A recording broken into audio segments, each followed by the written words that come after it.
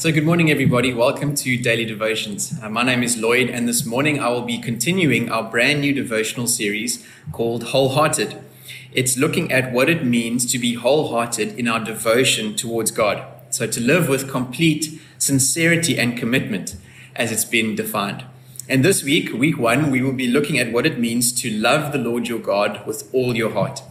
And as an introduction, in case you missed yesterday's message by Pastor Israel, which was really helpful in setting the context for us, we looked at Matthew 22, verse 37, which contains those words known as the greatest commandment given by the Lord Jesus. And so for this morning, we'll be building on that idea and looking at Jeremiah 29, verse 13 as our key verse to help us unpack what it means to seek the Lord with all our heart, to be wholehearted in our seeking after God. So that's where we're going this morning. And let's read the scripture together. It's a short verse, Jeremiah 29, verse 13, but it has a really powerful promise attached to it. It says, "You will seek me and find me when you search for me with all your heart." This is the Lord God speaking. And it says, "You will seek me and find me when you search for me with all your heart." This chapter of Jeremiah, chapter 29, is a well-known one in the Bible, probably most famous for verse 11 in Jeremiah 29. And perhaps someone can share it for us in the comments or type it out as a reminder on this wonderful declaration made by the Lord over his people concerning their futures. But the context of this chapter is that it is a letter written by the prophet Jeremiah on God's instruction to the exiles who were living in Babylon. And God is making some promises to these exiles, to these people that have drifted off and are far away from the place that God had intended them to be.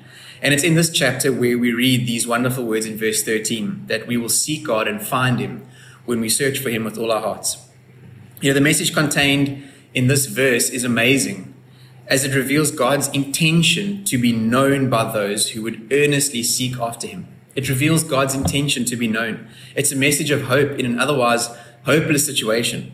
Just imagine for a moment that you're one of the children of Israel, you're one of God's people, and that you're living in exile when this letter was written. You're away from the promised land that God had prepared for you.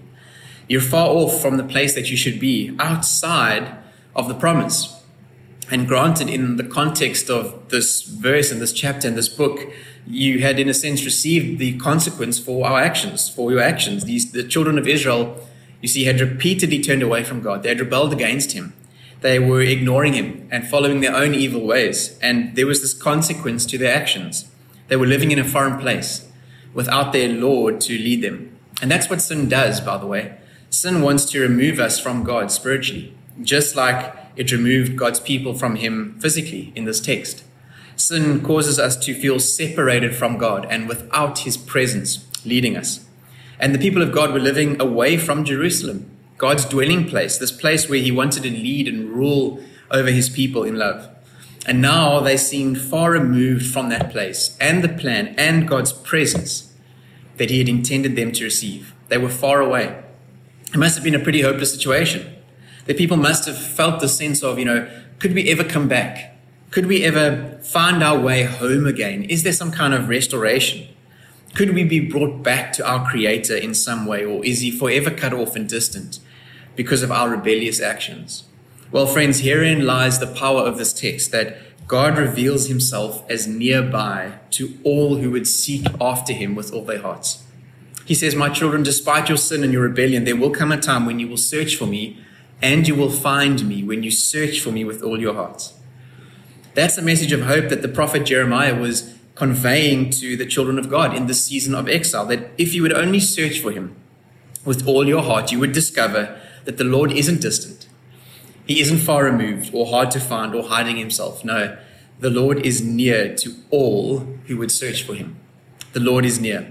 And God is calling his children today to turn their hearts toward him and seek him with all their hearts. For when they did, they would discover a loving Father who longs to have communion with his children.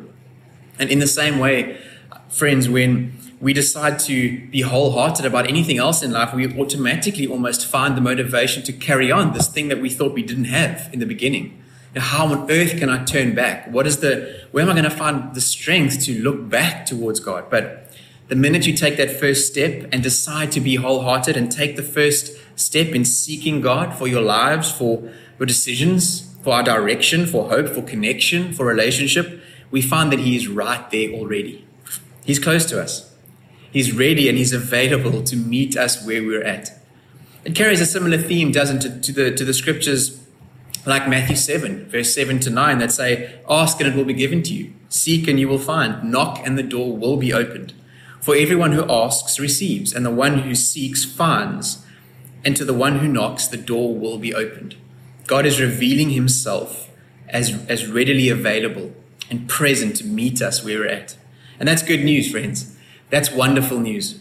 When we are willing to leave some of our distractions behind, to forget about our past mistakes, to not look down and hide away in shame or guilt, but look up and seek God wholeheartedly, we can have confident assurance that we will find Him, the maker of the heavens and the earth, to know Him as we are indeed known by Him.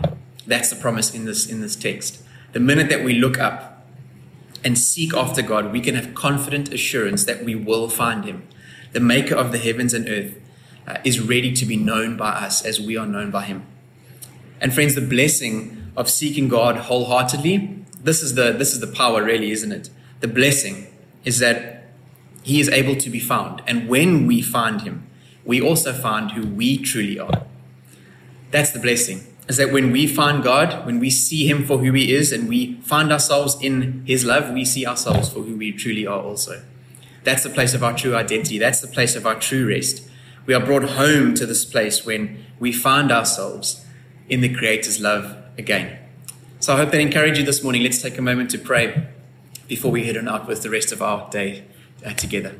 Father, thank you so much that according to this wonderful scripture, you are near, you are revealing yourself, and we will find you when we search for you with all our hearts.